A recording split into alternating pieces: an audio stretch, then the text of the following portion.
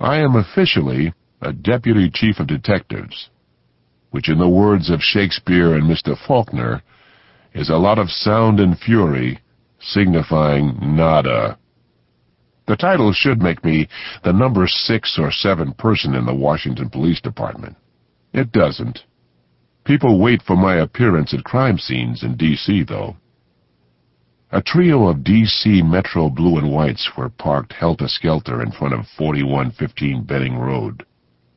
A crime lab van with blackened windows had arrived.